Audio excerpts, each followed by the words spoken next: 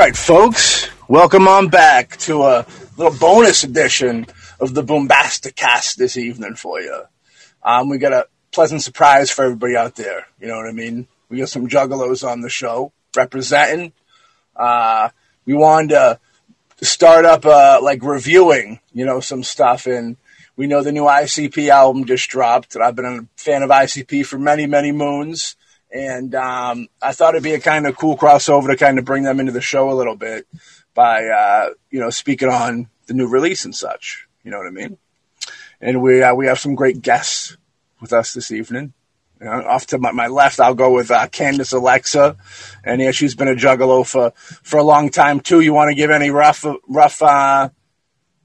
to say anything about your Juggaloism? Yeah, I guess I've been down for about 18 years, I would assume.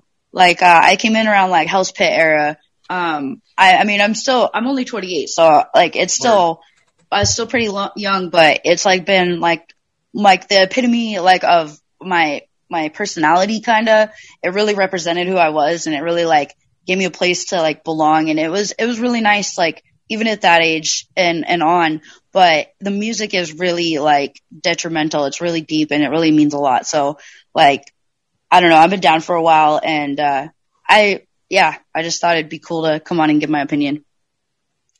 Hell yeah, we represent that here. I personally have been down. I stumbled into ICP right after the Great Malenko came out. I remember a friend of mine gave me a cassette, and I remember it was a gray Maxell tape, and it just said ICP/Great Malenko on it. And he goes, "Here, you'd like this."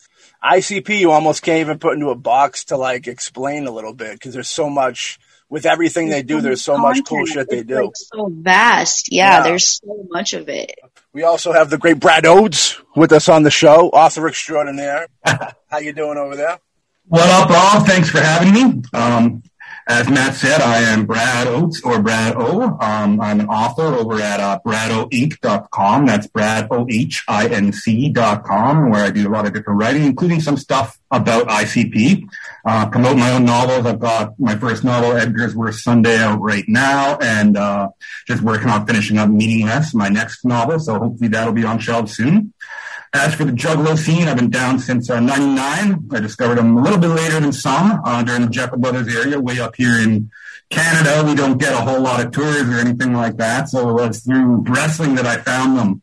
I discovered them while they were on WWE, WCW, and all that, and then I picked up Jekyll Brothers, and I thought it was the only album they had out. I straight up thought they were a wrestling band, and they had one album out, and I went, God, what the shit is all this, Six Faces, the Dark Carnival? I was trying to put all the pieces together, and I was bumping it alongside, Matchbox 20 and Sugar Ray and all that shit that was out back then. And I remember it was on Bring It On, track 3, that had that line on, "Dead bigots face down in the pond." And growing up in a little northern Alberta redneck town, that fucking hooked me. I'm like, damn, these clowns are about something. Yeah. And it was on from then on. I've been writing them, reading them, following them around on tour as much as I can, preaching the Dark Carnival gospel wherever I go since then. That's what's up, bro. Hell yeah. I just got to throw in there, Jekyll Brothers is my favorite card, so I totally feel that. That's the one that hit me the hardest, too. Once I, got into it and, went back and, started listening to everything, that was, oh, hell yeah. That's my shit. Yeah. Yeah, Jekyll Brothers was big. That's what, around that era is when I was starting to go to the shows, which was nice. And you had to go back to the wrestling thing. I grew up, I was a wrestling fan first, of course, you know what I mean? A lot of, as a kid, as a young 5-year-old child, they show you wrestling. They don't show you the music of ICP yet, unfortunately. You know what I mean? Right. Yeah, I was starting watching wrestling at 8. I've never missed a WrestleMania. I've been to multiple house shows. I think it's part of Juggalo culture to just, I don't know, the wrestling thing, but I was into wrestling before I listened to ICP too, so it all just kind of clicked. It's a part of it. It's it really is like a Juggalo.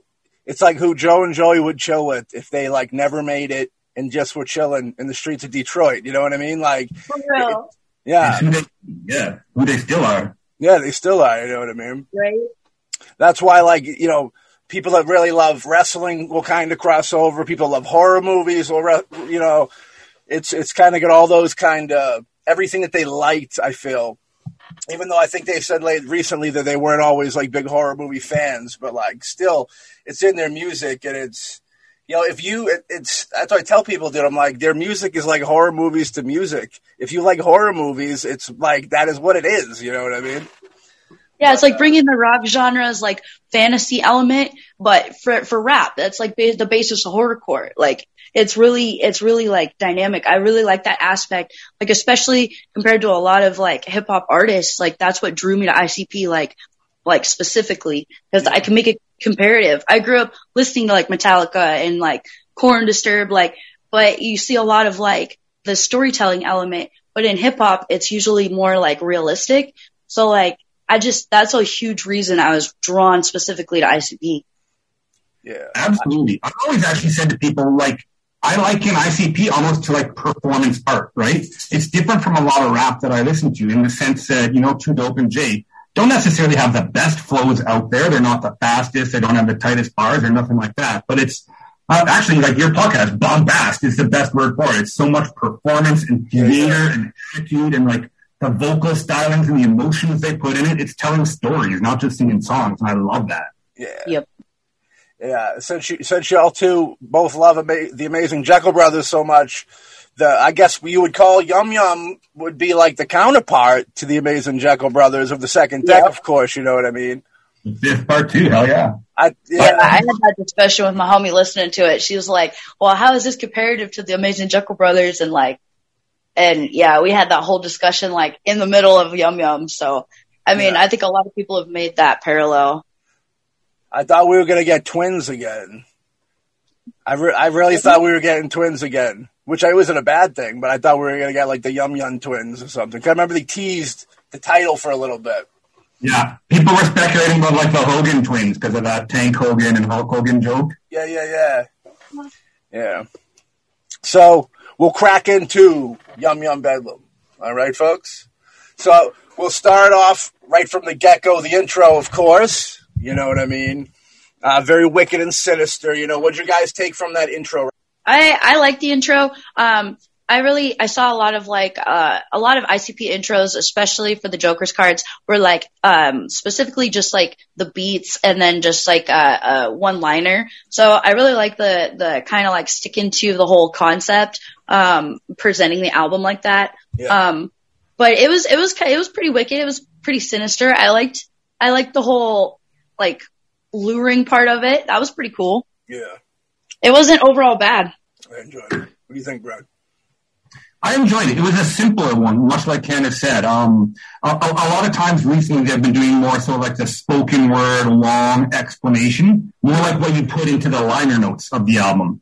Whereas this one, they decided to strip it back a bit. And I guess, they had those kind of explanation tracks on Yum Yum's Lure as well. Yeah. But this one, it was more just the scene setting, the music in the background, setting this sort of haunted scene. And then the voice work was pretty on point. I liked it. It was a simple opening. It was to the point. It didn't waste time. Did the trick for me. Yeah, less is more, definitely, with that. You know, one of the fun fact trivia is I think it's Jay's new girlfriend did the voiceover like audio work on it. That's what I assumed. Which it's interesting. It's like with what I'll go on a limb here real quick and get real quick. This popped in my head. You know, the way that the intro of that Yum Yum flower, I almost got this weird vibe. It's Jay's, that girl is a hugely important in Jay's life right now. So I just hope she's not the Yum Yum flower in real life. That's all I'm going to say. And she seems cool, but, you know, I know Jay just got out of, getting recovered up. He's kind of, it's a vulnerable place. I'm just hoping that it's a good, everything's cool in the gang. Yeah, I can see that. I don't know if you guys saw Blase's Twitter post like right before the album came out, but she posted the line off of I think it's off of Queens. Yeah. I don't know. Maybe that was weeds. The weeds line? Yeah. So I don't know. Maybe that was like a throw to her or something. Maybe that's what she thought. But like I've seen a lot of people reposting that in like reference of it.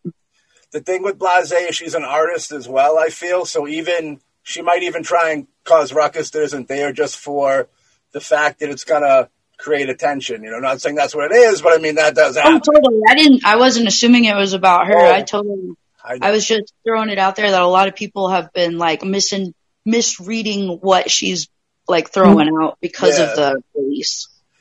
Yeah. I mean, there's a few, times throughout the whole album where he kind of talks about things that could have been blasé, you know what I mean? It could or Sugar Slam. You really don't really know where they're addressed to.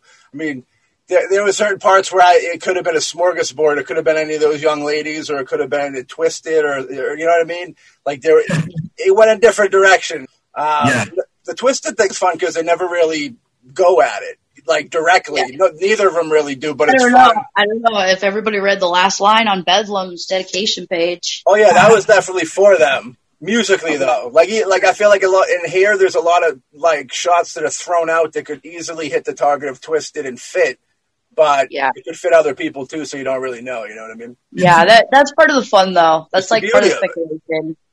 I much prefer that than just saying fuck Twisted or fuck blasé, because that's how they've always been. You know, it's fuck racism and fuck child abuse. It's very little. Sure. It's very rarely like fuck this specific person. It's fuck the concept. So they're talking about fuck disloyalty and fuck treachery and all that without bothering to name names and give those ups to the people. Yeah. Well, they want everybody to feel that it's also the people in everybody's personal life that they want to say fuck you to too. So like if throwing a name on it kind of like blurs it a little bit, you know what I mean? Yeah. So the first track right off of it, Here Comes the Carnival. You know what I mean? That was a cool jam. I liked it. I love the ICP of going to last maybe 10 years have started to really go to a more production-based, melodic, like a dark melodic thing that I really like there's a lot of fucking great chorus and hooks on this album. You know what I mean? That I thought were really good. And the intro, which I kind of, their intro jam, but Here Comes the Carnival. What'd you guys think of that one? I really liked it. It was really like fun. It was really like, I don't know, like you said, it was more production value, more methodical, but, I thought it was like a good, like lighthearted intro kinda. It was decent. It reminded me of Welcome to the Show off Shangri-La, just like the kind of ups and downs. Just like comparatively speaking, the two decks, but I thought it was pretty good. Here comes the carnival. Okay, well, just like like you said, like the whole album was kind of really upbeat for me. Yeah. Like I listened to it with two of my homies that like they're longtime juggalos too, like longer than I've been down. Like and I listened to it with them first time right off the bat too. They hadn't listened to it up until they listened to it with me. Yeah. And they said it was really upbeat, really poppy, and like just as a juggalo, just in general, like I'm just gonna throw this out there. After 2009, like starting with Bing Pow Boom, it kind of all started there, and feel like most juggalos will give like that era and that point as like a beginning of a different feel, and especially this whole deck. Phantom was really good. I like the EPs in between the cards, but just in general, his deck's been really like family friendly and like upbeat, and like not that that's a bad thing, and not that I'm like kudos to them for going in a different direction. That's totally awesome.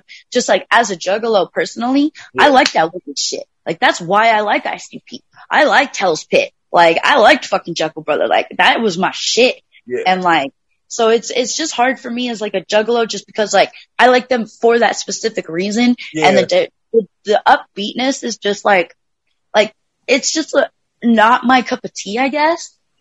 No, I'm gonna put 2 cents on that. Then I'm gonna hand it over to Brad. Like there was a period when that first came in that it was a little too soft for me.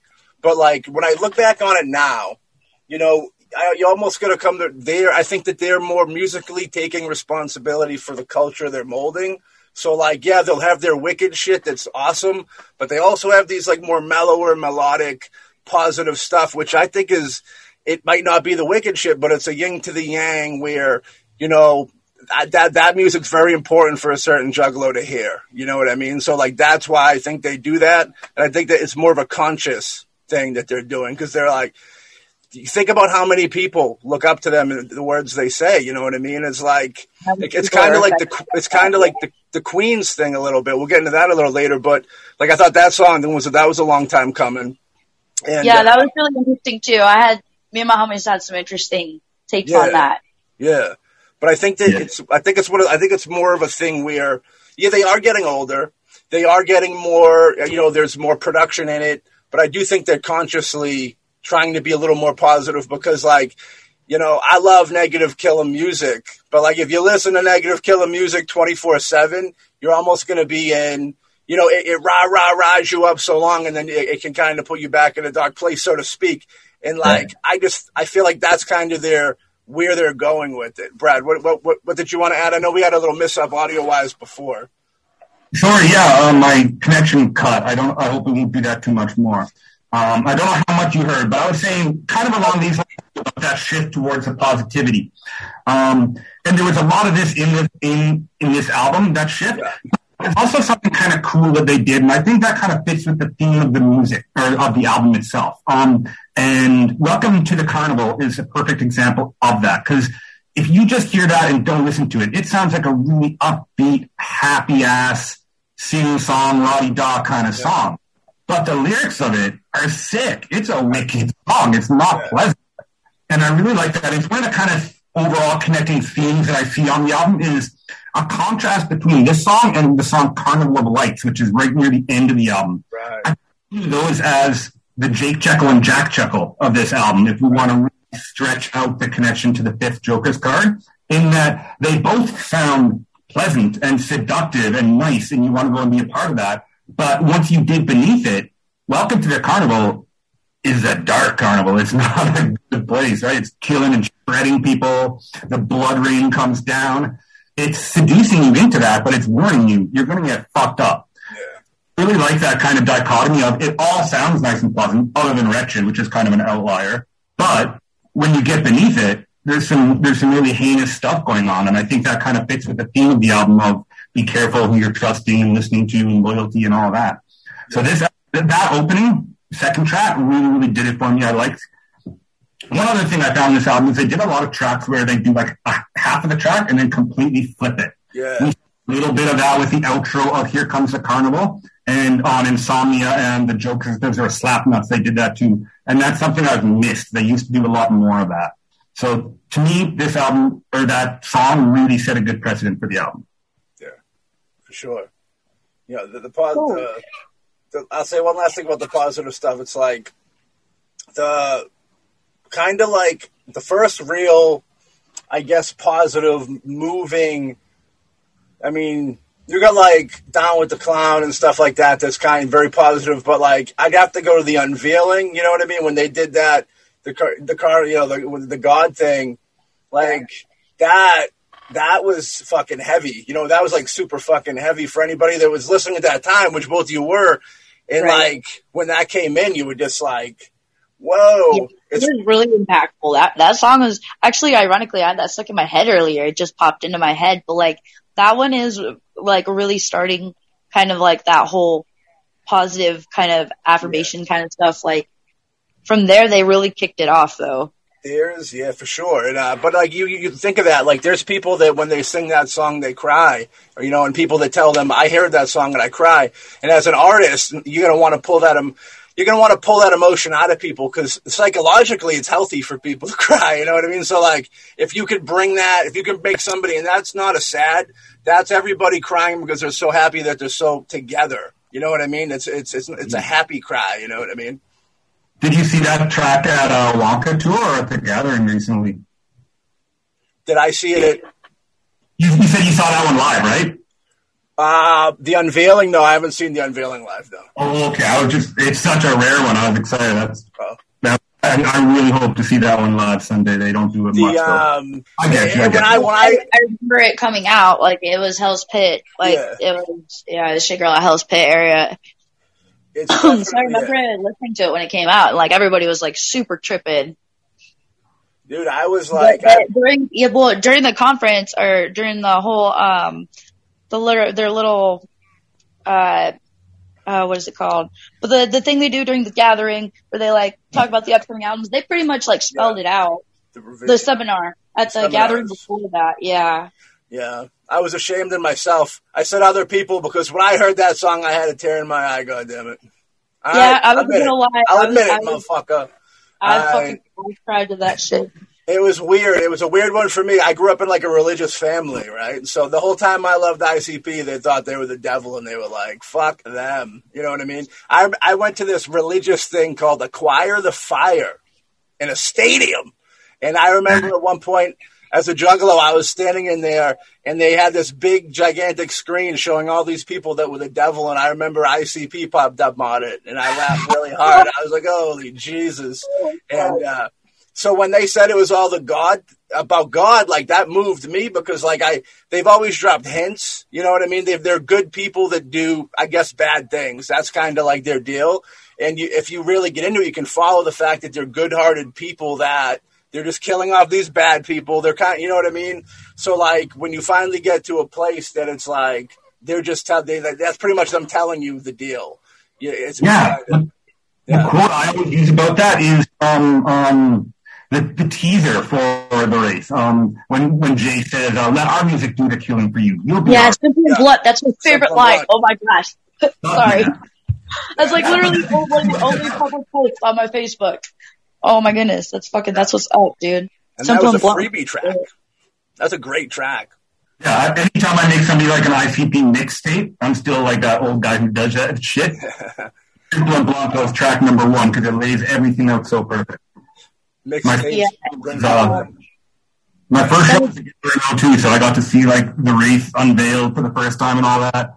I was 18, I had just finished school, and first thing I did was just run off to the gathering. And so the race was a really special time. Then 18 years old, like I came out listening to that track. Oh man, yeah. If I could go back, brother. Fuck yeah! I didn't do the gathering till way later in life.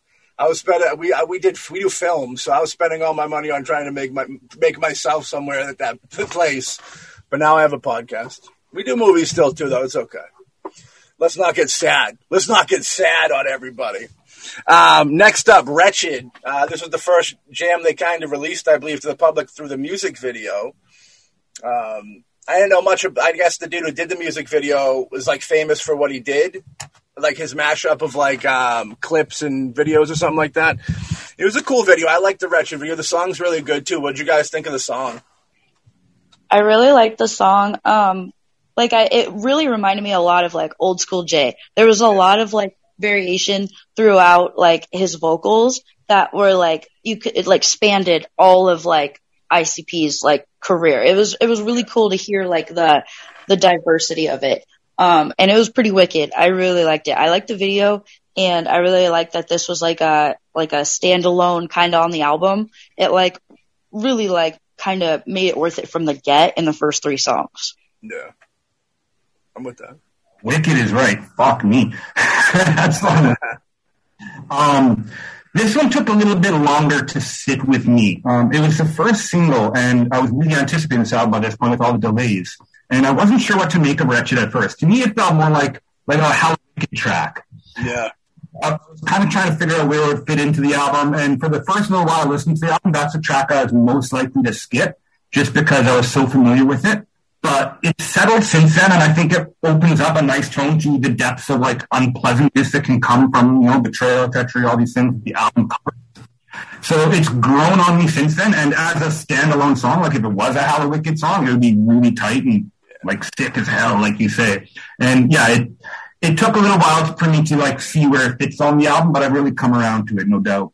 Yeah, I agree with that. Cool. I liked it. All right, next up, Clown Dripping, a song I did not like. It was my least favorite song on the album. Okay. Yeah, I'll just say one more negative thing and pass it on. I don't think there was any part of the song I liked. But next up, who wants to go next?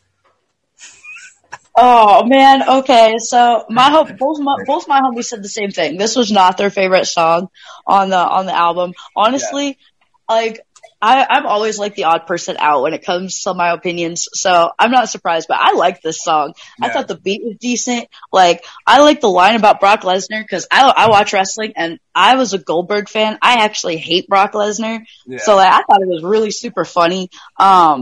I thought the rhymes were wicked. Like, honestly, I thought it was overall pretty fucking good, dude.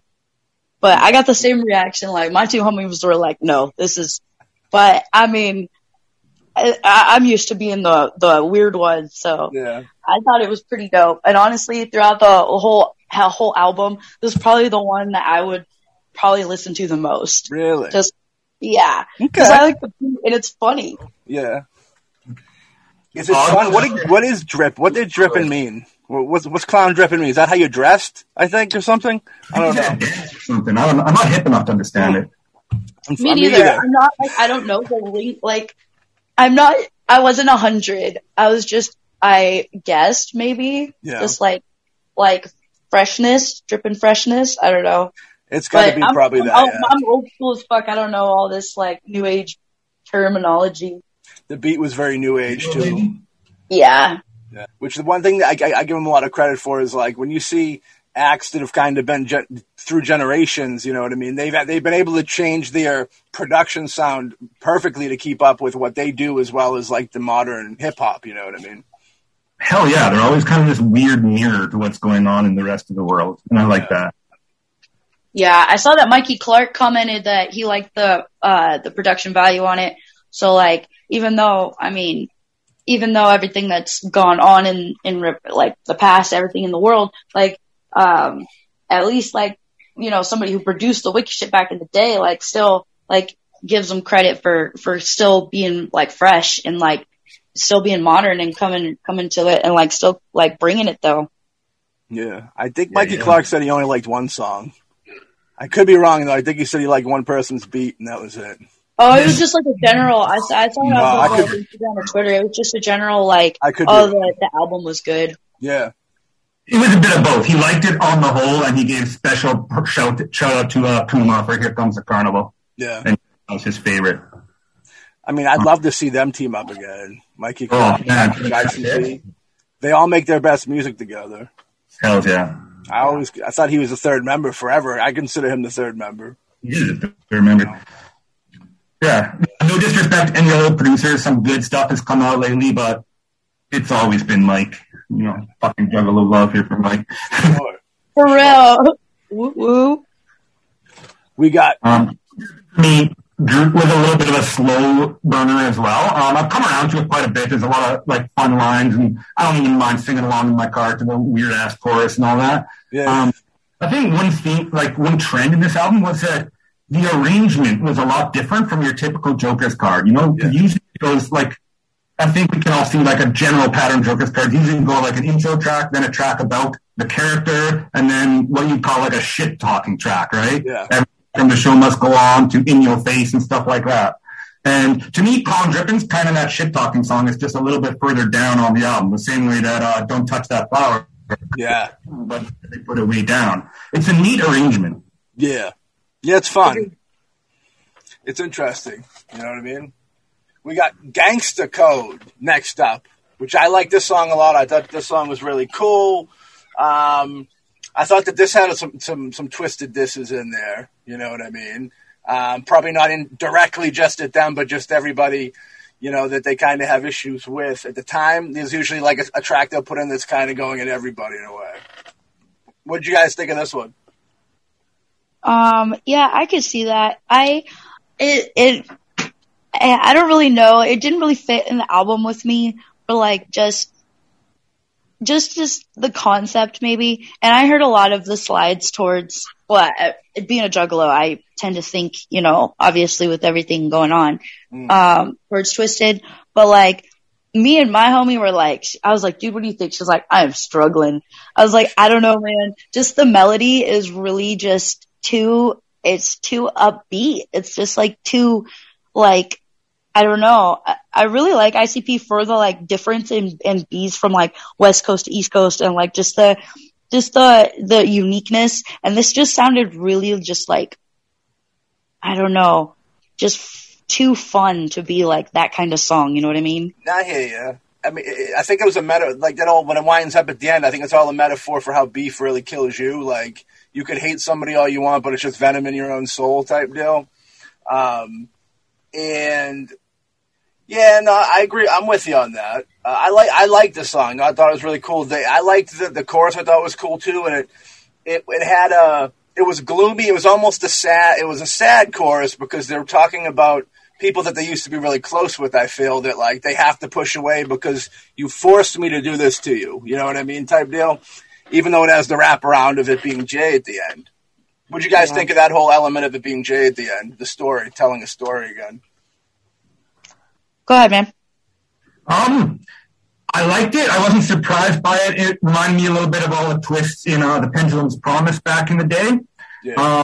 The delivery of it, where he stops rapping and just acts it out, could have been a little bit better in my mind. It slowed the track. Like, it just went on a bit too long. I think it's probably about 20 seconds of him being like, wait, I can't see myself in the mirror. Let me check this blanket and shit. That, to me, dragged on a little bit too long. It could have either been a rap or just a much shorter spoken part. Yeah. But the way that it cuts straight back into the chorus, I liked. The song jumped out to me from the get as a good one, and I think it's slowly settling a little bit lower. It's one of those ones that I caught on to quicker, but it does. I don't know if it has as much staying power for some of the others. But I liked it. It really reminded me of a Merry-Go-Round in a lot of ways. It is covering similar ground to that, and I appreciated it. But yeah, the sing-songiness, I don't think it's one that I'll play as much as some of the others, but definitely has its merits. Yeah, like if you want to bump a song in your car, you might not want to listen to that. But if you're at home doing something, you just want something kind of mellow and chill and relaxed, melodic in the background, that's great for that. Oh, yeah. All right, next up we got Queens. Okay. I liked this song. I know I've heard a lot of people not like this song. I liked it. I kind of thought it was a long time coming.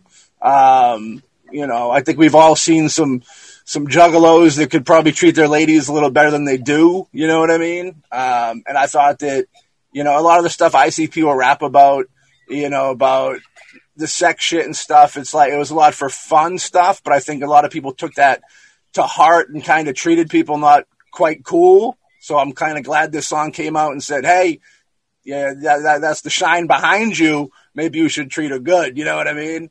I liked the chorus a lot. I thought I liked just about everything about this. This is a solid song. What'd you guys think about Queens? Okay. I'm just going off of just being first. So, yeah. So as a female, I'm just going to give my intake. There's like a couple different angles from this as a female, as a juggalo. And then from where I'm from, like, I don't know. I'm not really like girly. I'm pretty scrub. I'm pretty down to earth. I wear trip pants and dickies in the day. I wear extra large t-shirts with holes in them. Like, I don't know. I'm not feminine or whatever, but none of the ICP's real like sexist stuff. Like, you can hear it, but it never really affected me. Like you said, it was for fun. It's a joke. Yeah. It made me laugh. And especially because, like, I'm not that type of, that type of chick. So I didn't really think that they were talking directly to. So I carry myself that I don't fuck around. So, like, I don't really see myself being, like, the target of those lyrics. And people don't treat me as such. So just the fact that they had to come out and do a song that was like, dude, treat your women better. Like, that kind of sucks that it had to be said. I do understand, like, the social, like, element of where our society is right now. So that's cool that they came out and was, like, modern about it and, like, did a song backing it up. I mean, rock on. I totally understand. And that's pretty cool that, like, they actually, went through and did it, especially on this album, because it's supposed to be the female Joker's card. Yeah, but in general, it just doesn't sound like ICP. Just like, I know they had to change their kind of style, but like, it just doesn't sound like them. Well, I agree with you. It's not typically something you'd hear them say, but they did need to say it, I feel. Brad, you were going to say something? Yeah. The sound isn't my favorite sound. It's like they've done similar stuff before.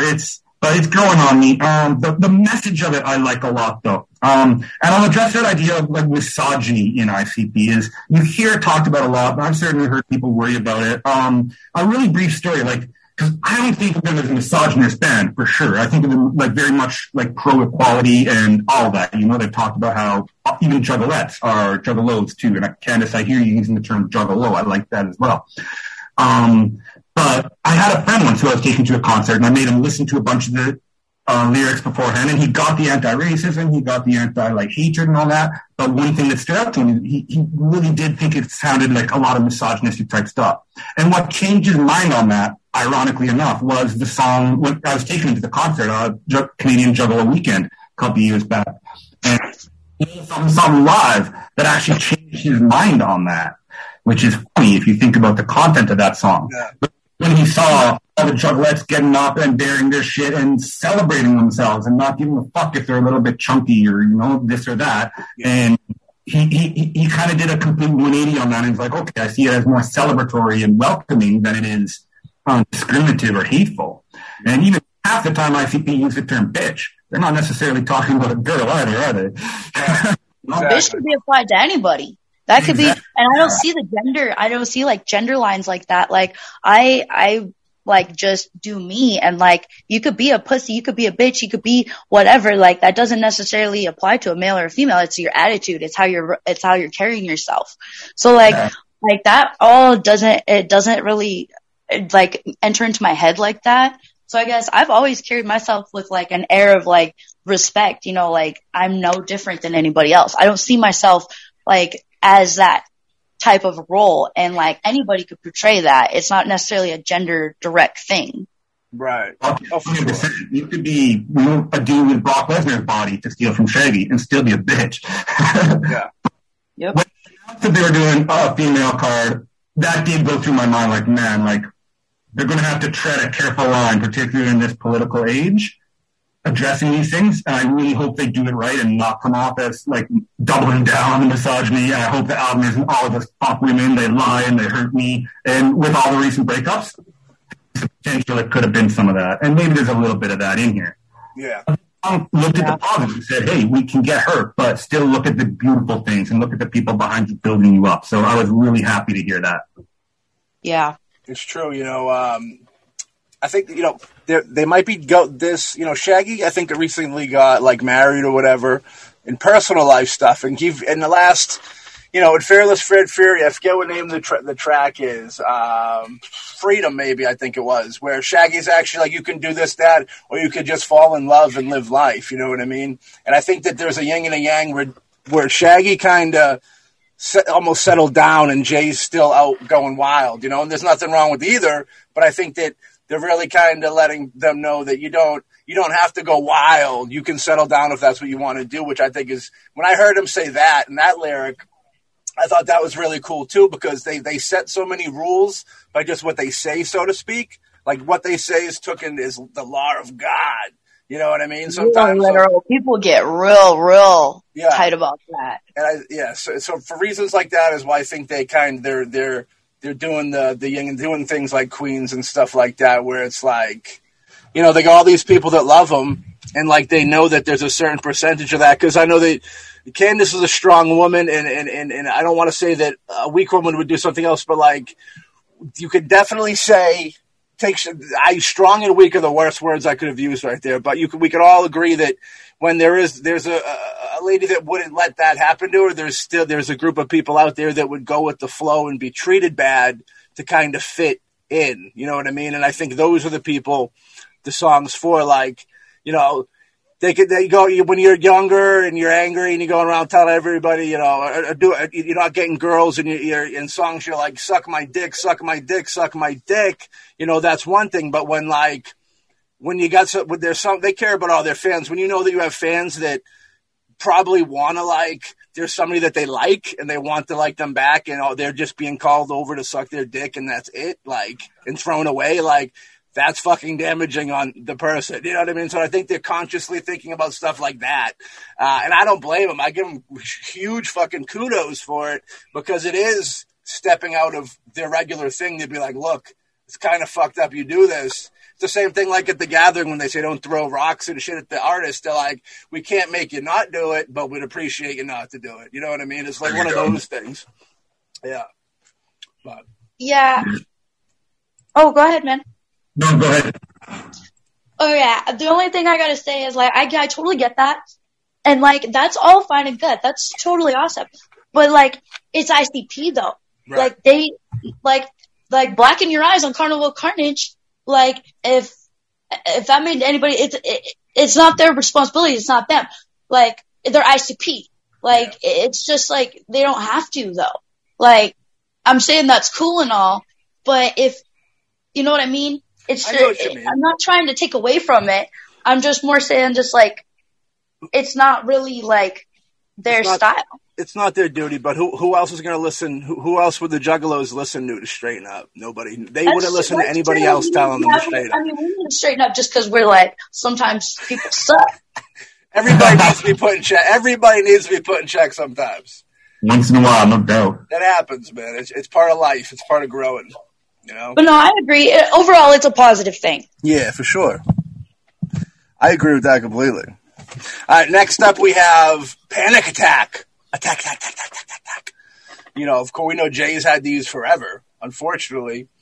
You know, I enjoyed Panic Attack. I thought, to go back to previous, I thought this had a real bizarre, almost Amazing Jekyll Brothers era vibe to it, with the screaming, you know what I mean? That scream the way they yell, that energetic, you could tell the passion, you could feel the passion and stuff in his screams, you know what I mean? But this one I thought really had that fucking, like a throwback. Like with this track, I almost said, this could have been a song that was supposed to be on one of those albums I just mentioned, but it didn't quite fit on it, so they held it in the archives and put it in the vault for a little bit, and then pulled it out and either remixed it or just took it and redid it kind of with the same vibe. That's the feel I kind of got for Panic Attack. What did you guys think? Yeah, this was my second favorite song on this album. I'm not gonna lie. I lost my shit when I listened to the Fuck the World skit. I was like, oh my God, because I started listening to Richard Cheese in 2004 when Dawn of the Dead came out, when he did Down with the Sickness. I was going to comment on that, yeah. Yeah, so I followed his career, and I was sitting next to my friend like, oh my God, you know what this sounds like? You know what this sounds like? And then I freaking Googled it, and lo and behold, I was like, oh my goodness. So I have to just put that out there first. That was my favorite part of the song. Straight up. It's the same guy? It is the same guy. I didn't know it was the same guy. It totally is. Yes. So, like, no joke, that I wish I would have recorded my reaction. But so that was my favorite part. Other than that, I totally agree. I really feel that vibe of like 2000-ish, like bizarre feel. Yeah. I really liked the lines. I really liked the verses. Like it was actually pretty tight. I like the rock lace. It's like really, I don't know. I enjoy metal, so like it was a good combination for me. Yeah. No, I'm with you on that. Yeah, shit. But yeah, I just had to say, just throw that out there first, because that was my main talking point. I fucking loved that shit. I lost my mind. Yeah, well, y'all covered it well. That's about everything I had to say about this one. Absolutely, it felt like a throwback, like Jekyll Brothers, Pendulum era, the screaming. The fact that Jay can still pull that off with his voice is nice to hear. I bet he had to drink a lot of fucking green teas or something when he was throwing after that. Yeah. I remember them talking back in 2009, recording Bang Bang Boom, how hard it was to get their voice to do shit like that. And all years later, it's only got to be more difficult. So props to that. And the other big note I had was absolutely that Richard Cheese bit. So Kandis, thanks for covering that. And you obviously know you're more familiar with him than me. So I got to look into him. But I think, like, if I hit Spotify like 3 a.m. the night before Halloween and I was laying up in a cabin staying on a vacation with my girlfriend, I was like in bed listening to it with earphones, and I woke her up when that part came out because I busted my ass out laughing at it. As I go a lot in my car sometimes, like instead of like rapping along and trying to be wicked to ICP, I'm an old ass, so I'll do that fucking like lounge singing style. Yeah, like Dead Body Man is one of my favorites to do that. Like, second I was born, Dr. Like that shit, you know? So when I heard that, it reminded me of the stuff that I like, oh, damn, like somebody else is up on that. That's funny as hell. Fuck Regret, another, more positive song. I can understand when Juggalos say they don't dig the positive stuff, but like, I'm getting older and I look at that consciousness thing and I really think that that's a huge factor to it, you know what I mean? So, but I like the song, Fuck Regret, and it's like, it's only they could do it. Like, it doesn't, like, if anybody else did it, it would almost come off corny. Like, they're so good at what they do and the way they put their songs together that, Fuck Regret was good. Another positive, very melodic too, and a positive, I can't hate on the positive jams, you know what I mean? What do you guys think? No, I agree. This one actually lyrically really stuck with me. Like, I really, maybe it's just the time in my life and like what I'm going through, but like, I totally felt it. I was really vibing, like musically, methodically, and then lyrically, I was all about it. This might be like, like I said, I'll get to it later, but this might be my actual like number one on this album, because maybe it's just where I am and how hard it hit, or like what was going on at the time. Yeah. That I listened to it, but no, I really liked Fuck Regret, man. I felt it. And even if some of the slides were, even if they were at Twisted, like, I could understand ICP's angle on it too, you know what I mean? I think ICP also looks at Twisted as just Juggalos now. You know what I mean? Nothing against Juggalos, but I think that Fuck Regret's telling them they should move on too a little bit, probably. It's, it's one of those, I think that's why they never really fully went at each other. You know what I mean? I don't know. Don't get me started on my opinion on that. I still think they're gonna get. I still think there'll be a day that they'll get together one day. So I don't think Mono will let it happen. Oh, Mono's gonna be dead at that point, but Jamie will get it'll be ICP and Jamie gonna go on tour together. Imagine that. That'd be funny. We don't want anybody to die. It's okay. That would be a regret if somebody died after I said they died. I always thought it was Jay over anybody else, man. I thought he was going to bite it first. Jay is, nobody's commenting on all the stress of this stuff, putting that tension on his heart. I don't think anybody's talked about that yet, but when you whether either side that you fall on with this, you got to say, and I like Twisted, but like, they never would have got to the heights without ICP. It just is what it is, and they for years. This is a whole nother, like, that's a whole nother podcast, though. Yeah. It's, beef's weird. There's three sides to every argument, there's their side, the other side, and the truth side. Like, Jay's lifestyle and just, like, the way, like, he just seems like he's lived a little more on the edge than the other, you could just say the other three. Jay? Shaggy, yeah. Well, the other dude hit I think, Shaggy had his hard times too. Jay is an interesting character, dude. Jay is like, wouldn't say Shaggy's not a tortured soul either, dude, but Jay's like a fucking really tortured soul, dude, when you really think about it. Just the way, mental hospitals, not to get the weight gain, not to be, I'm a fat dude, so I can say it, but like going up and down like that ain't good for you. You know what I mean? No, I totally agree. I was just saying, like, I always imagined that if anybody, we're really lucky as Juggalos to not have experienced a loss like that and have them be this old and have them have produced that much, like, in retrospect of, like, fans. But, like, I always assumed that, Jay was just going to be the first. Well, I think Jay and then works. Obviously he announced his heart issues, so. Yeah, that was a relief for me, man, when he did that, because like I was with Kandis, like watching him during the house party shows and all the Patreons. Oof, I was getting pretty worried about that dude. So having him actually acknowledge that something's wrong and try to make a change is refreshing. It makes me think of life than I was beginning to worry about, because if he kept ignoring that shit and going on like that, I don't know if we'd have had him for long.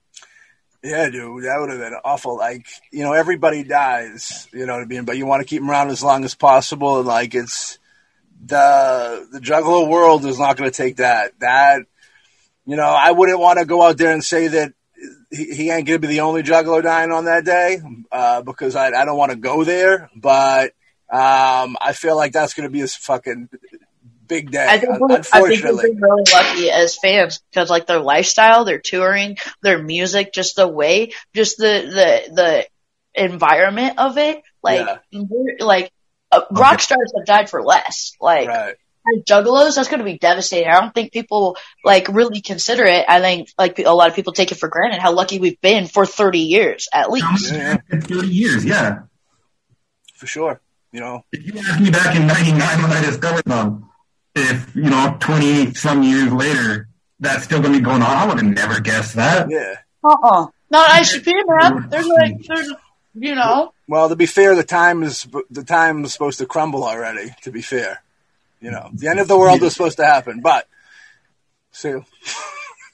Anyways, it's still crumbling. The crumbling of time itself is still on its way, ladies and gentlemen. Don't worry. But yeah, that'd be that. You got to, yeah. I think that's part of the conscious thing too. Is like he understands. Even if he didn't want to take care of himself, which at times it felt like he didn't. Like I think you come to a place where I think he knows the impact that is going to happen when he passes. That he's trying to, for more reason than just his own personal self, he's trying to keep himself going longer than he can. You know what I mean? Yeah, he's trying to better himself. I'm good on him for it, for sure. For sure. But I think he's good because, I mean, you know, he sobered up. The Juggalo world's nothing but love, especially towards fucking Jay. You know what I mean? I mean, there's people that will say things, but I don't. If they were face to face, they'd never say those things. And if something happened, they would feel bad that they said those things. It's kind of like when you have a good friend and you guys beef for a little bit, but you still care about him. You just think he's being a shithead at the time. You know what I mean? It's like one of those deals. But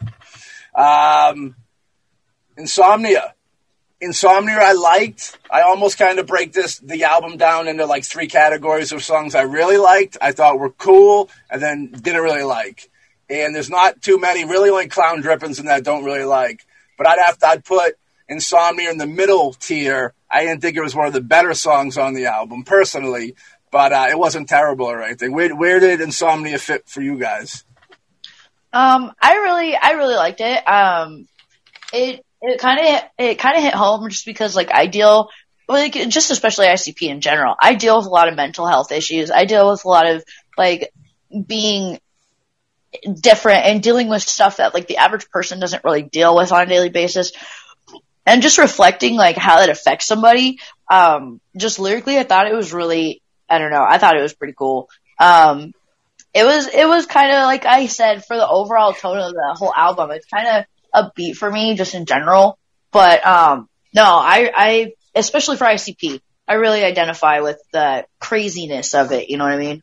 Yeah, it was throwback. This could have been from you know, the vibe at least. Like the theme of it is straight like bizarre. You know, that pop off. You know what I mean? They had weird. They put, you know, after the Malenko, they kind of blew up, and then I think around that, the Shangri-La, that was another peak for them, I think. You know what I mean? And I think that there was a little bit of a gap, not in quality of music or anything, just in like, boom. And I think that they're kind of coming into it again. You know what I mean? I'm very curious. Has anybody said what happens after the next Joker's card? Is there some, or, you know, are they going to go into a third deck? No, I haven't heard anything. Because with slowing down, with the touring slowing down and everything, I feel like, yeah, they have more time to make music, but like, I don't know, entering into another deck that you're not positive you're going to be able to finish is kind of iffy. You know what I mean? I agree 100%, but a little while ago, they did announce that there'd be a third deck. During the spread, yeah, that's 665. There's going to be 6 and then a final deck of 5 is their claim. Oh, really? Okay. Yeah. No, now that you heard that, yeah, that was couple years back anyways, but they haven't announced it much since then, so maybe they've second-guessed that, I don't know, but yeah, that was originally the 665 idea, is another deck of 5 after this to complete the entire cycle. Alright, so yeah, that's what the 665 means then. Alright, word. Yeah, I was wondering. So they're going to leave one lingering out there. Well, that means the world can never end. That's what that means. Next up is Heart and Soul, which is, I can understand people saying that this song is super duper soft as fuck, but I liked it a lot. I liked the vibe of it. They had the cameo in there by Vimy Dombrowski. I forget what band he's from, but he's from a popular band. And yeah, another song that I can understand people going super soft, but I dig it. It touches my heart and soul. You know what I mean? What do you guys think of this one? Yeah, that was not my jam. I didn't think it was going to be a jam. That was way too soft for me. I'm just like, what is this pussy ass? Anyway, that's my comment. Yeah. No, it was soft as a baby's head, but yeah. I probably, in my younger days, I wouldn't have liked it as much. I was more about the Wicked. But yeah, the older I get, I don't even know how old I am. I'm like 37 or 38 now. Hey, me too. Yeah. And, yeah, nowadays I'll fucking sit in my car and be like, fuck it, yeah, getting behind that positivity because, I've had enough negative. I'm done with that shit. And love the wicked shit. I'm not talking bad on it, but yeah, sometimes a thing like Heart and Soul, I don't mind feeling a little bit cheesy. If it was just Vinny Dabrowski or whatever and some like other backing band, I'd probably fuck that shit. But help me take it a little bit lighter and like, you know, not take it so serious. And like, I have a laugh and I have a good time. I like that song a lot. Yeah, I dig it. Okay, I guess I'll just throw it in there. Like, that really, I still bump Hell's Pit, dude. Like, I will still get up in the morning and fucking put Hell's Pit on to start my day. Like, time is like irrelevant to me. So like, I guess it's just like a reflection on age, I guess, and maturity and like getting older in itself. And like an example of a bigger picture of like how people change with getting older. Just because like, I'm a kid at heart. I still watch cartoons. Like, I still like, you know, watch Blue's Clues and shit. So like, I don't know, that's not really a concept for me, but I can see like how it affects like the people in the bigger picture of it. Yeah. But just because maybe y'all are like, I don't know, older than me, I don't know. Just, it seems like everybody gets really like soft. I'll still get up and fucking like fucking wicked shit, dude. I'm like Patrick Bateman. I celebrate their whole catalog. You know what I mean? Hell yeah. Good reference. Thank you, sir. When you get older, Kandis, you'll appreciate the softer stuff. You'll go. I'm not that young. I'm 28. I know. I get the concept. I'm just like, I'm a kid at heart. When you get into your teenage years, you'll appreciate those softer songs. Oh my god. Hey. I'm not that, like, okay, I remember when 6 Ninjas came out with the fucking green mixtape, man. Word up. You remember 3 Ninjas? No. Ah, there it is. No. Yum Yum. No Yum Yum. Wasn't one of them called Yum Yum? Tom Tom, I think. Tom Tom. Okay, I was going to say, I thought we had something going on here. Yeah, the little flowers out of the vase they thought it was that Bedlam group. It's actually the 3 Ninjas from the old movie. Oh, okay. Yeah, okay. No, I heard about that. Yeah, you know, I remember. I get you or something, yeah. What, the movie? I heard about that. Like, did anybody confirm that? I mean, it looks exactly like them, but I don't think they have beef or anything. I don't know why they would be there. Maybe they just thought it looked cool and just like, got the idea, maybe roughly. Weird little shout out, yeah. Who knows? Well, I mean, it's almost. I don't think it'd be a bad shout out almost, because I'd look at it as like the way those people would be like the weeds that are trying to corrupt as well. You know what I mean? Yeah, I see that, but man, they could make a Joker's card called like the shithead loser, and say like hell yeah, I'm the shithead loser. You know? That's good, but that's the EP. That would be an EP name. One way or another. So we got The Drunk in the Attic, which I think is the most personal song on the whole album. Yeah, you know what I mean? They're both talking about both their struggles and their demons, you know what I mean? Which cool. That is kind of an important song too, I feel, because a lot of people out there struggling. So the fact that they can kind of relate, which is cool. It had a La Coca Nostra shout out in it, which I thought was funky. I thought that was cool. We'll shout out La Coca Nostra too. What up? But yeah, you know, the drunk in the attic in the drunk. I like their play on words with that. You know, the drunk in the attic, like attic in the house, attic, you know what I mean? That's what I gathered at least. But yeah, I thought this was really cool. I liked it because it was fucking dark. It had a great vibe, and it was like honest. It was very honest. You know, there's a lot of storytelling in their music a lot, but I thought that this was a really honest, almost Joe and Joey type jam. You know what I mean? Yeah. What do you guys think? I totally agree. Like, this one was really like reflective of a lot of the stuff that they've dealt with personally, and like just coming out the other side and then just trying to relate that to other people that are still struggling and like what people are going through right now, and like trying to be like a positive like message and really trying to put it out there that like they understand, and like going back to like the connectivity to the Juggalos and like really like being personal and showing that vulnerability is like really cool to see from them. Like, it's really nice to see the honesty and like just the comparative to their own lives, because ICP doesn't like do that really blatantly very much. Yeah. Like, a lot of it's like really symbolism, or like a lot of it's really metaphorical and stuff. But like just having them just be that open is really cool, because that is a really personal thing. And I think that was really cool to relate to a lot of juggalos like that, especially in the subculture, just even under the umbrella of being like outside the norm. A lot of people struggle with those addictions. And I thought that was really cool of them to at least like, you know, put it out there on their own personal way. Yeah. I can tell when you get older, you're going to like those positive songs. I can tell already. Oh my God, I feel so old. Like a little seed. That's what everybody said. Everybody's older than me. All my homies, everybody's at least 5 years older than me. And like, I'm just like, dude, that's not fair.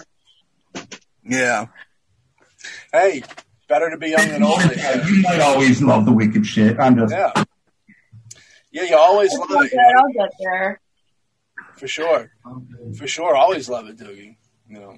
But this one was really personal, and I like that, the drunk in the attic. And there's a lot more of that on deck 2, isn't there? Like on deck 1, I don't know if they ever even use their first names at all. Right. But on this new deck, you hear Joe and Joey reference a lot. They've referenced their kids, each other, things going on in their life, whereas that used to be like kind of in the background. They were more cartoon characters, and now they're more... Yeah.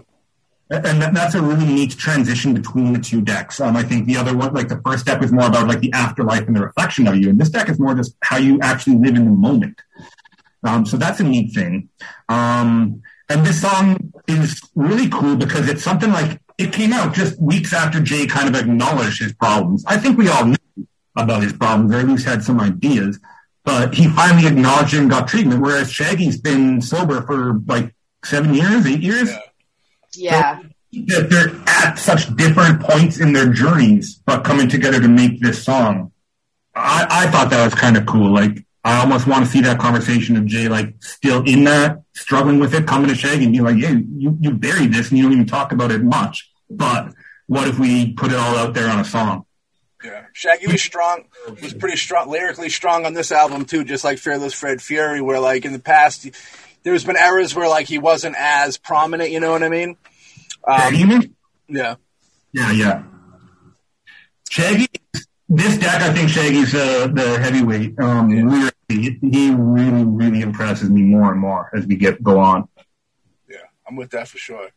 Yeah, I want to give a quick shout out just back to the end of Insomnia and that Joke in My Mind reference. Yeah, I forgot to mention it at the time, but thought that fade out. I didn't love Insomnia until it clicks over and he goes to sleep, and then it's that sleeping and dreaming.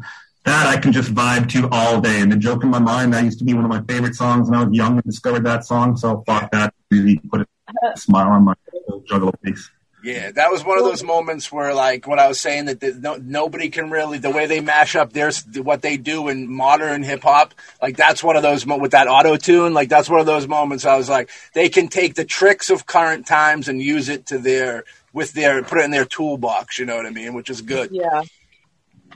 Make it entirely true. Yeah. All right, everybody, Don't Touch That Flower. We'll be right back. All right, next up, Don't Touch That Flower, which was like a good intermission song. It was almost like a second intro. You know, if I was going to pick it apart, I'd say maybe they had both these songs in the studio and said, which one's going to be the intro? But we like them both. And they said, what do we do? Put an intro with the 3/4 in. And they said, good idea, Jay, do it. You know? Yeah. Oh, I totally agree. Like, no, it's like a kind of furtherance of the story. It's a little more like information, like adding on to it, like more about how she's toxic or poisonous, or like, you know, like warning, and like I thought it was a really good like extension of that. Kind of, it reminded me Jekyll Brothers-esque, like, you know, 2/4 of the way into that, they did Jack Jekyll. So that was really cool. Like, I thought that was really reminiscent, and I thought it was really cool to extend the rest of her story. Like, I didn't know if they were going to keep, you know, with the little pattern or like the little storyline or not, but it was nice to come upon that and be like, okay, cool. They're like sticking to the concept. Yeah.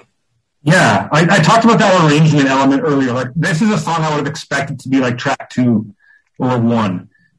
Putting it down here is an interesting choice. It reminds me of how like The Wraith was like the third last song or the second last song on its album. So that's a neat choice. It adds to the story. If this song wasn't there, I feel like it would have been missing something. Like it wouldn't have been as tuned into the idea of the card. And there's songs that fit, but you always need that one that kind of just directly explains, for the people who don't go through the liner notes and all the interviews and know what each card is about. This one really added to that, and it's catchy as hell. It wasn't my favorite when I listened to it, but every time I listen to it, I like it a little bit more. So it's one for me. I'm with it. Oh. We got Slapnut the Jokesters. Now I enjoyed this song. I thought it was cool. I'm very curious of your opinion of this. It's almost like a superstar vibe a little bit when they did that one, like what they like switching it all up to be superstars. It kind of had a little bit of that vibe in it, not musically or anything, just kind of the vibe. Because like the "We're Not Sorry That We Tricked You" stuff, it's kind of like, and you hear that a lot within the Juggalo community. And The Truth from Hell's Cellar. Like, truth, this one's for us. This song's for us. You remember that one? Yeah. Basically saying, like, we're assholes. Fuck you. We do what we want. And Jokesters was kind of taking that. Like, we're not sorry if we tricked you. Everything we sold you was a lie. Like, it's them embracing their inner asshole. And I thought they don't do that very much. Yeah, no, I agree. It was one of those... I like when they do those really make you think. Because you're like, oh, what are they trying to say here? You know what I mean? Like, I think the trickster is the trick of it is that song almost, in the way that like that's how I kind of equated it to Superstar, where it's like, oh, we'd do this and give up all the Juggalos for just a little radio airplay and all this, and they wouldn't do it, but they're talking about like that. I thought the Jokester was like that a little bit, where it was kind of like this. It was trickery. It's just straight up trickery. You know what I mean? I was curious of what your take was, and if it was kind of a shot or what it was. Mm-hmm. I think you're right. You mentioned the selling it like mainstream fans and all that. Did you do Ray Day Leenda back in the day? What was it? Did you do Ray Day way back in the day? Ray Day? Ray Day, remember that during Bizarre? No, I didn't do Ray Day. Is that where they did the go and find all the stuff? No, it's when you buy it and give it out to a stranger. Basically, I've heard. Yeah, I didn't do that, but I knew of that. Yeah, I only give myself things I buy. Unfortunately, yeah. I call it Matt Day. Yeah, but yeah. Yeah, this one is interesting. I don't know where I don't even know what people end up calling it between Jokesters and Slapnuts. That's kind of an interesting little mix-up. But I liked it. It's another one that has a weird outro with "Can't Fuck with the Juggler" shit, and I liked that. Yeah, and it's kind of a wicked song. I bet you like this one a lot. It was all right. My first impression, like, I get the whole like, we're not sorry that we tricked you. I get like coming out like that, but like, as a Juggalo and as like that little kid in me, my inner self was kind of like took it personally, and like I was like kind of like, oh, like nothing is sacred in this world and everything is bullshit. And like, I totally get the concept, and it was like a good representation and stuff. But like, on the other side of that, I was just like, oh, come on, guys. But no, I get it. I mean, it was pretty good. Overall, I really like the definition of it. Like, just for ICP, I totally understand, and it was decent. Yeah. It was, Slapnuts is reference to Double J Jeff Jarrett, the wrestler, calling everybody Slapnuts. So I think that Brad was right when he was saying they were doing their asshole thing, kind of like that song where he's like, I'm a dickhead. I forget the name of the track, dude, but, Jay's like, I push old ladies out in front, that one. I think it's kind of that vibe.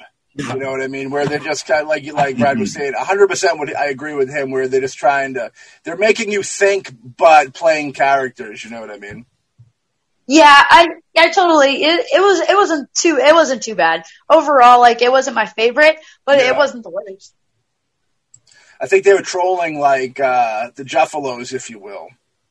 Kinda, yeah. I could totally see that. You know what I mean?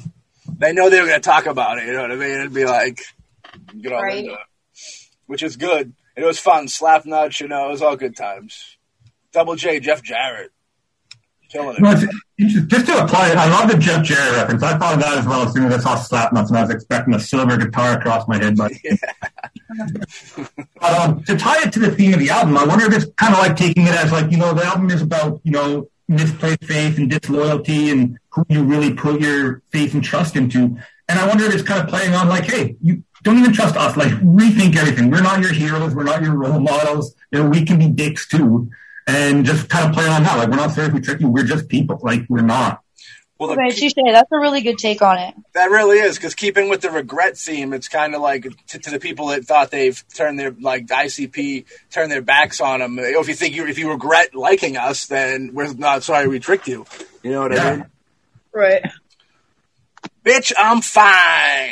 You know what I mean? Damn. That's next up.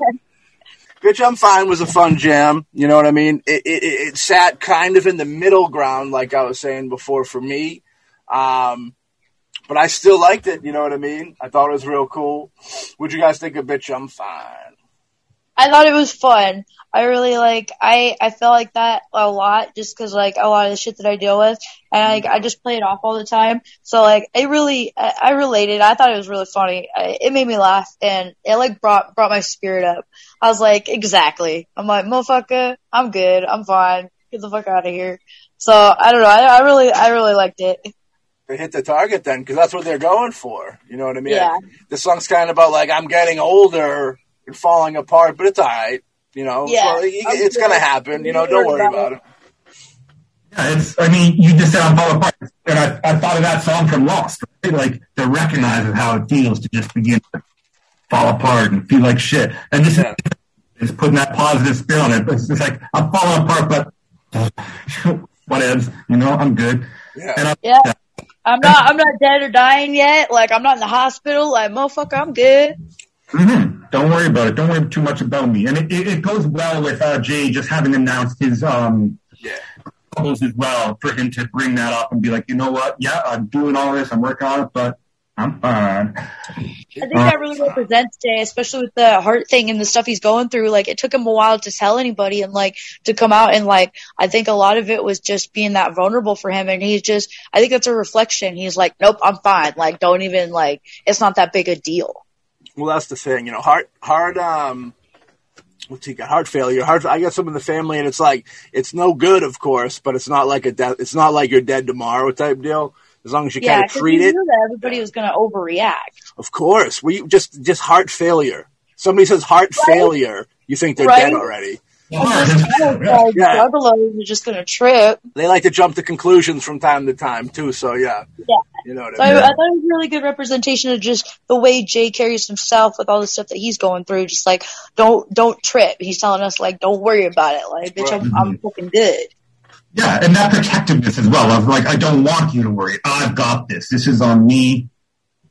I'm kind of that way too with my own shit. If I'm having a bad day or if I'm sore or something, I try not to bring that shit up. I bury it. That's the best approach, probably. I should probably be more vocal if we want to be therapists, but we're not. We're on a fucking podcast, goddammit. Yeah.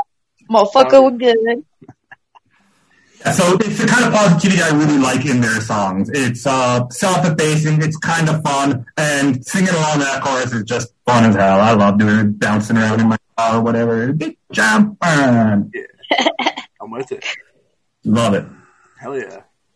Positive shit. Carnival of Lights. I fucking love that beat, and that chorus is fucking devastating. It's one of those, like, it's like a Juggalo Island type song where it's like, let's just all get together, have fun, and celebrate life, and celebrate what we're doing, which they do a lot of, you know what I mean? You could break it up into, I think somebody once said something where it was like, the wicked shit's kind of ICP making music for the world, and then, like, the more positive stuff is, like, ICP making it for the Juggalos to kind of, support music. Yeah. And I kind of vibe with that, and, like, that's what Carnival of Lights is kind of letting you know that, like, don't get down, like, it's all, you're all coming together for the big show type deal. That's a really cool association, Matt. I hadn't thought of that. I think what you're referring to is the seminar 2002 when Jay was talking about the race, when he said Hell's Pit is for the masses. Yeah. That's exactly what I was going to reference. Is for the rest. Yeah. Yep. And I hear that with those songs. Like, this is totally a song for fucking juggalos. I referenced between like this and Welcome to the Carnival, and like Dark Carnival versus like Our Carnival kind of thing. Yeah. And this song might be one of my favorites on the album. It's positive as hell. It's sappy positive. Yeah. Like the beat and the message behind it, the love of the family. Everybody on this chat and everybody listening to it probably knows what that Juggalo love feels like when you first walk into a gathering or a show and you're just fucking there where you want to be, right? We all know that. And this song encapsulates that perfectly. One other thing that reminds me is actually The People as well, if you remember that song from FF4. Yeah. That thing in the middle of both songs, they have the bridge where they're like listing like dickheads, they're back and forth, like listing things before they explode back into the chorus. Yeah. And they're just very similar in The People, and I loved it then, I love it now. It just works for me in every way possible. Carnival of Lights, baby. Yeah, dude, it's fucking such a great, like, the melody and the beat behind it is so driving, and so it's like, it gives you energy hearing it, you know what I mean? I hope it's one that makes it live, because the Fable Ring, all that song happening, real. When I heard that, I definitely heard that closing the shows. I was like, this is going to close the tour after the... you there. Sorry, go ahead. If they tour, are they doing it? Are they doing one more tour, right? That's what they say. That's what like they full say. Tour, yeah. We'll see. So is that tour going to be Yum Yum then? If it's the last one, it'll probably be like a universal ICP tour type, like everything, cover everything. Yeah, that'd be dope, dude. And that what will happen is probably we all plan on going. Like no matter where it's closest to us, like they'll probably do a tour like a celebrating everything tour, and then at the gathering you'll probably get a Yum Yum set. That'll probably be what it'll be. You know what I mean? Yeah. I dug the set for last year's gathering. The Bizarre sets were fucking sick, dude. I love Bizarre. Bizarre is such a great double album. Yeah, that's my shit, dude. Oh my god, I could bump all that shit all day. Man, I hope they do vinyl someday. I would love the vinyl someday. People say a lot of and everything if they do it right. Oh my god, like clear. They could do a clear blue and red. That'd be the shit with with eyes and question marks. That'd be dope. Right? Yeah. That'd be fucking sick. I remember when Smashing Pumpkins put out the Melancholy and the Infinite Sadness, they gave them Big Dick Suckin' because it was a double album of all new material. They never gave the clowns the respect they deserve for Bizarre. Fucking right. Bizarre was a great double album, yeah. Hey, Halloween, I remember going by and then the mall. Freak Show. And Freak Show came out the same day, I believe. Yeah. What a day. Bizarre was the first ICP album I ever bought, like, by myself, like, independently. I didn't buy, like, a lot of shit. A lot of my shit was handed down, like thrift stores and, like, just people giving me shit. But, like, that was one of the actual physical copies I ever bought.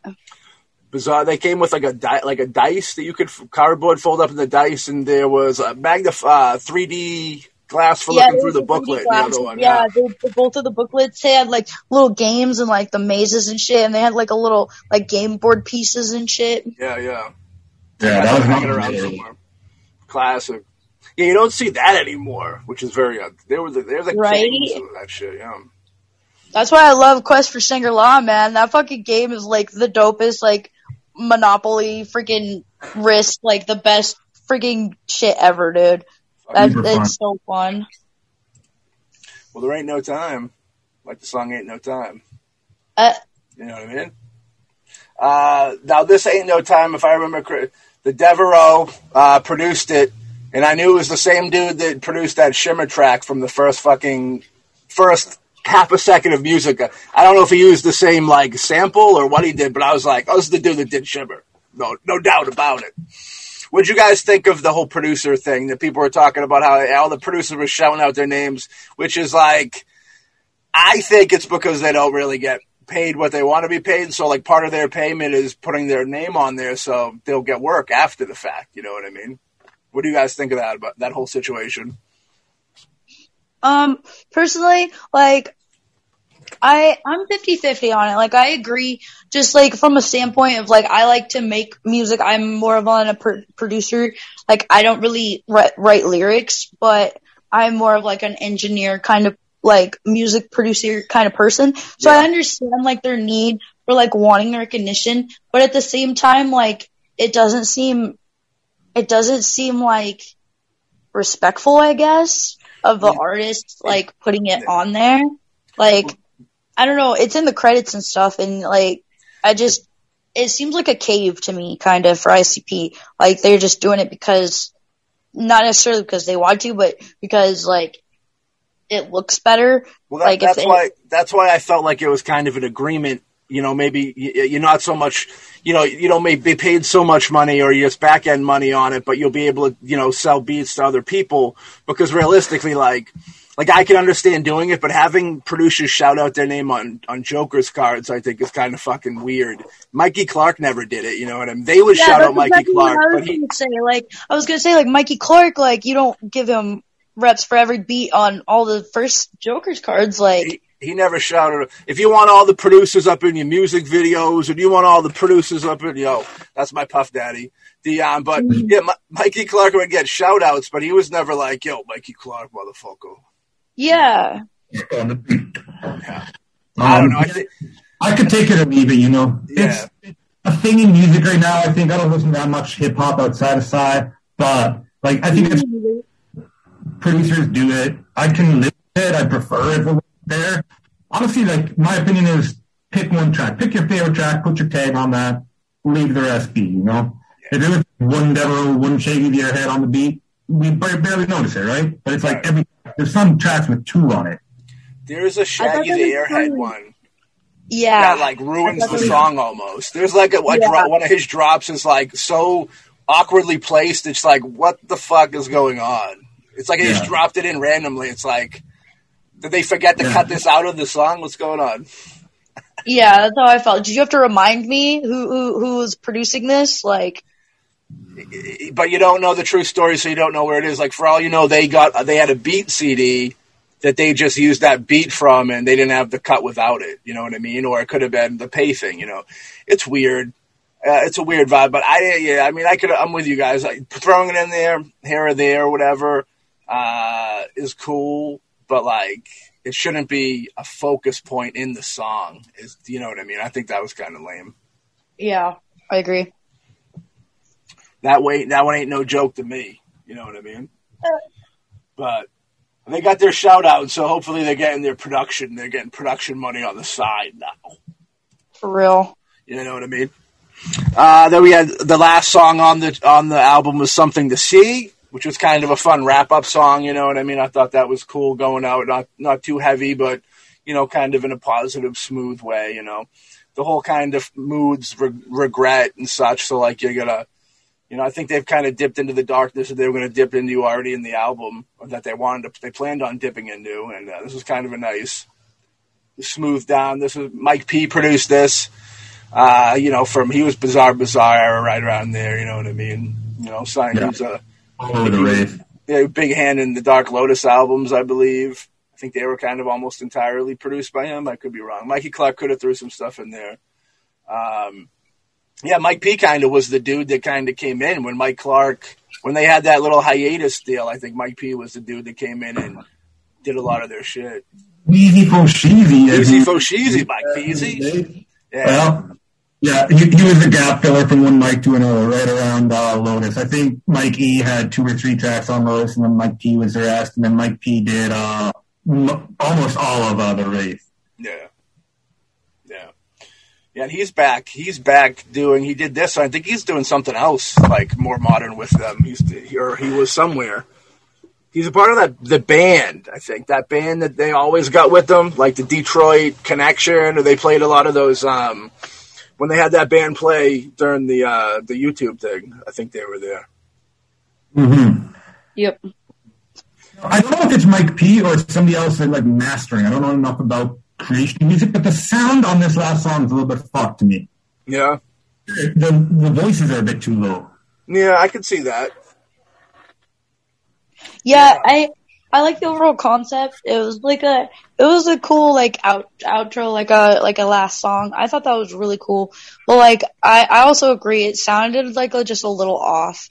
But overall, like, I liked the thought of it. Like, how they came into it, like the last thing you ever see before you die, like what would that be? And then like just going on like the whole message of it. It was just, I thought it was an overall cool song. It kind of has that vibe almost like if maybe Violent J was thinking if I wasn't to write another, if this was the last song, maybe this is how I should do it. You know what I mean? Yeah. That vibe a lot. It's going blind, but it could also be dying. Like, what do you want to remember as you go out? So I thought it was a great closer, despite the kind of weird mastering on it. One section I want to throw props at. I don't know if both of you listened super closely to this, but right near the end, Shaggy goes on this like long tirade. And have you listened to what he says in that? No. What is that? Both of you do yourselves a favor, put some headphones in and listen to it closely and read along with the lyrics because it's the funniest shit ever. He's just listening like, I know you want to see like fluffy clouds and all this, and then he starts listening to all kinds of other sites, and one of them is like peacocks with cocks peeing. That reminds me when they did the fucking, what was that album they shouted out all the websites on? Was that that was Dark Lotus era. Yeah. Yeah. Yeah. Yeah. So overall opinion, Yum Yum Bedlam. What'd you guys think? One of the greatest lyrics ever. Yeah. Oh God. How do you rate it? If I had to, I would give it like maybe like a 6. Like overall opinion, like a 6. Just like, and that's in like the 30 years of ICP though. Like out of 10, 1 out of 10. Just 6 out of 10. Yeah, I'd give it a 6. Cool. Well, I'd probably give it maybe like an 8.5, 8.5. Joker's cards are meant to be able to sit down and listen from the beginning to the end, and they always have been. There's been a couple, times where that wasn't the case, but for the most part, like a Joker's card is supposed to be a holy grail of their release. You know what I mean? Like you got the EPs to kind of mess around and the mixtapes to have fun with and stuff. But when you do a Joker's card, that's why I was kind of so like I thought that the name throwing in was lame because like. It's almost like ICP and the Juggalos hold it up so high, and it felt like those producers weren't holding it up that high. It was just another project to them, you know what I mean? Yeah. So with that, I give it like an 8.5. Like I said, I really do. As I get older in age, I really like that the little bit more mellower and positive thing. I really appreciate. So I think that's where my extra points come in over Kandis's. But like I thought it was an 8.5 ish. Yeah, I'd probably put it right in that area too. I was thinking 8.5. Probably not quite a 9, but as far as like second deck, I'd say it's among the top. Bang Pow Boom or It would probably be my favorite of the second deck.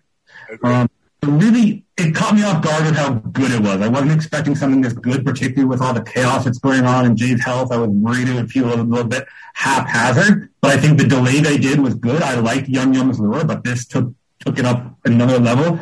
Other than maybe a few songs. Really impressed. Awesome addition to the Joker's card saga. Not many complaints. Interesting bit of trivia. It's the longest Joker's card ever. Really? Yeah. Oh, that's interesting. It's I didn't know what to expect when it was announced and all that. I was kind of iffy on it. And even Fearless Fred Fury, I didn't really know what to expect. I liked that one a lot. I like Bang Pow Boom Bang Pow Boom a lot. Mighty Death Pop I like a lot too, and some people don't really get down with that. I thought the Mighty Death Pop was probably the closest thing to the first deck in the second deck.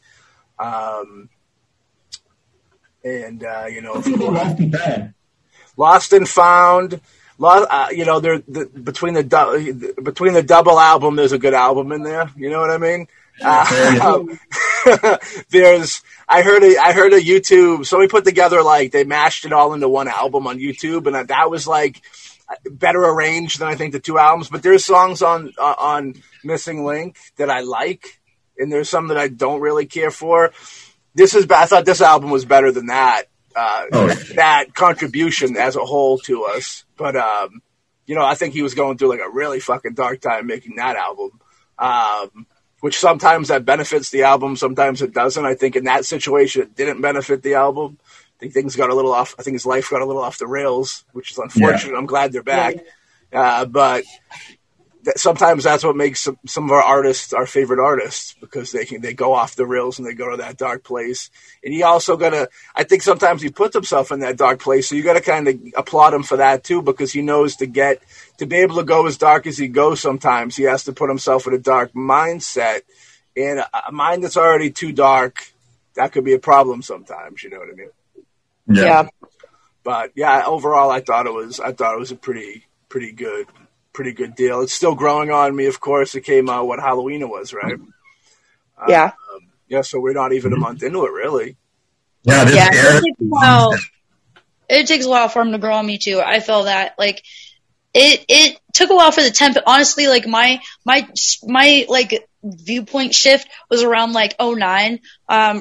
Like Tempest era, 07, like Bang Pow Boomish, 09, like around there, it really started to shift. So this whole second deck is different for me.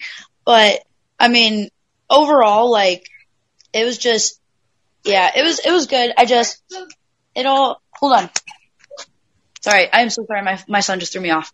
No worries. I agree with you.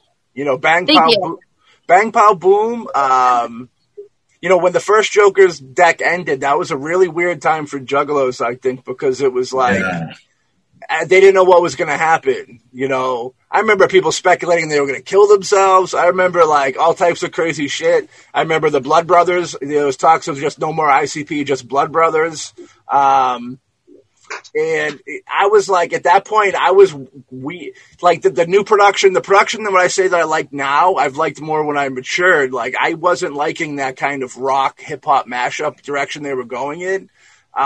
Like the Tempest, when I first heard the Tempest, it didn't sit with me that well. I like it now, but it didn't really sit with me well. Thank you. I mean? Sorry. I'm so sorry. My 4-year-old just threw me off. That's what I was going for. Like it took me a while to warm up to the Tempest, and looking back, like I love the Tempest now. Right. I love the calm and shit. But like, I think it's going to take a while to like actually warm up to Bedlam, and actually like, it's hard for me as a Juggalo. The whole second deck is hard to process, and just like, you know, get like familiar with, and like the first as well as the first deck for me. Like I said, I thought the whole album was pretty solid except for Clown Drippin'. You know what I mean? Clown Drippin', and if I had to teeter down more, I'd probably put like Panic Attack. I'd probably go into Panic Attack and like maybe Insomnia, or maybe Insomnia then Panic Attack if I was to do the top 3 that I wasn't gigantic. I maybe have to look at the list again. But for the most part, I thought it was really good. Like I said, 8.5 is pretty good. That's still pretty good, you know what I mean? It's close to a 9, and 9's only one off. Yeah. But Clown Drippin' didn't need to be on that album, I feel. That was my take. But I'm probably wrong as usual. You know what I mean? Hey, man, like more people agree with you than agree with me. It's like I thought it was decent, honestly, off the album. So I support it. You know, I'm hoping they put a vinyl out of this. Yeah, that'd be cool. I got back into vinyl in the last couple of years, and I had to go and rebuy all the fucking ICP albums on vinyl, and it was like horrendous. And I still don't have the big ones like Riddle Box, which is so difficult to get, and the Rage. Yeah, I just sold my House of Wax Beverly Kills vinyl for like $50. I got that one. I got that like dirt cheap. Their website sold that for like $15 once, and I was like, "What do you mean?" That was when it first got released. Yeah, and they did the whole House Wax set. I got the gold Ringmaster record for like $15 somehow, and I was like, thank you." You know, but you don't see it that cheap often. Yeah, it'll be tough for you to find the Wraith and Riddle Box. I've got those too, and I watch the prices, and oh man, it's Oh yeah, dude. Museum, I'm on there all the time. I try to. Yeah, all my physicals are like pretty pristine. Yeah. Fuck yeah, much museum love. Yeah, shout out to the museum, Psychopathic Museum. Riddle Box is difficult because they don't own it, I don't think. That's the deal, right? Yeah. Fucking Island ended up with it? Live, I think. Hollywood had it at one point. Live. Yeah, a branch company of fucking... Yeah, I forget who the browser. They owned Live. Did Lionsgate? They became Lionsgate, I believe. Yeah, like the film production side of it did at least. But yeah, I don't know why we don't. They re-released Riddlebox on CD, didn't they, for the anniversary? I'm pretty sure. I don't know why they can't get a vinyl release of it. I don't know. Rights are weird. It might even be like somebody owns the rights to the vinyl, but not anything else. I don't think they were in vinyl for most of their careers. It was J-Web that kind of got them onto the vinyl thing. And shout out J-Web. Fuck yeah. Thank you, J-Web, for that. Thanks, J-Web. Prized possessions. Dope guy. For sure, dude. That and what I appreciated is like they're like those EPs that they don't need to be. They don't need to be colored. They don't need to be pictures disc, but they go out of their way to make sure they are, which is nice. Like Tunnel of Love and Beverly Kills are fucking beautiful looking records. Yeah. You know what I mean? It's a shame when you leave Tunnel of Love on your record player and your parents come over and it's a big scene. You get the old one. I love it. I love it. Well, hey, this was a hot episode, y'all. It's fucking cool. So, right? Are you both from like Midwest area? Huh? Are you both from like Midwest? I'm from Massachusetts. I'm East Coast guy. Okay. I'm South Dakota. I'm Western South Dakota, so like I'm closer to Denver. We got a triangle going. We're gonna open up a vortex. Yeah, we do.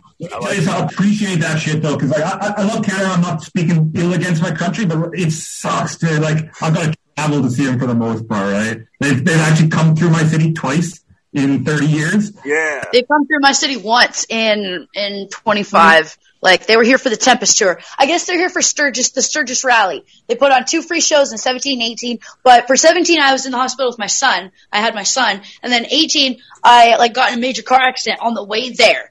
So, like, other than that, though, they don't come through my city. I guess VG Mac and DJ Chunk just came through Sioux Falls, but Sioux Falls is farther away from me than Denver is. Like, they never come to South Dakota. And, like, if I get twisted here, man, like, it never happens.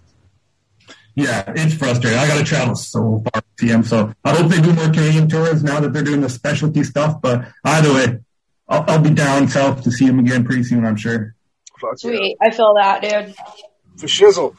All right, folks. Well, thank y'all for being on the show. Awesome. Thanks for having us. We'll get you on some more shows. I want to give a quick plug again to Brado Inc. That's BradOHIMC.com. That's where I cover all my writing publications. I should have a new book coming out soon. Go peep that. Check it out. Also on Spotify, you can find my podcast. It's called The Gentleman Juggalo. I do that one. I run a new fan through the first 6. We're on a bit of a hiatus because of the pandemic right now, but hopefully we'll be back to it soon. And if you dig around on the internet, you can also find an old project I did called Tell Me a Story with Bo and the Juggalo, me being the motherfucking Juggalo. I dig that. Well, it was nice to meet you guys. Nice to meet you too. We'll have you all back. We'll do some more shows. This was a lot of fun. Yeah, all my family, I love you a lot. Yeah, woo woo. Fuck yeah. And we'll catch y'all on the next episode of the Boombastic Cast. Bye.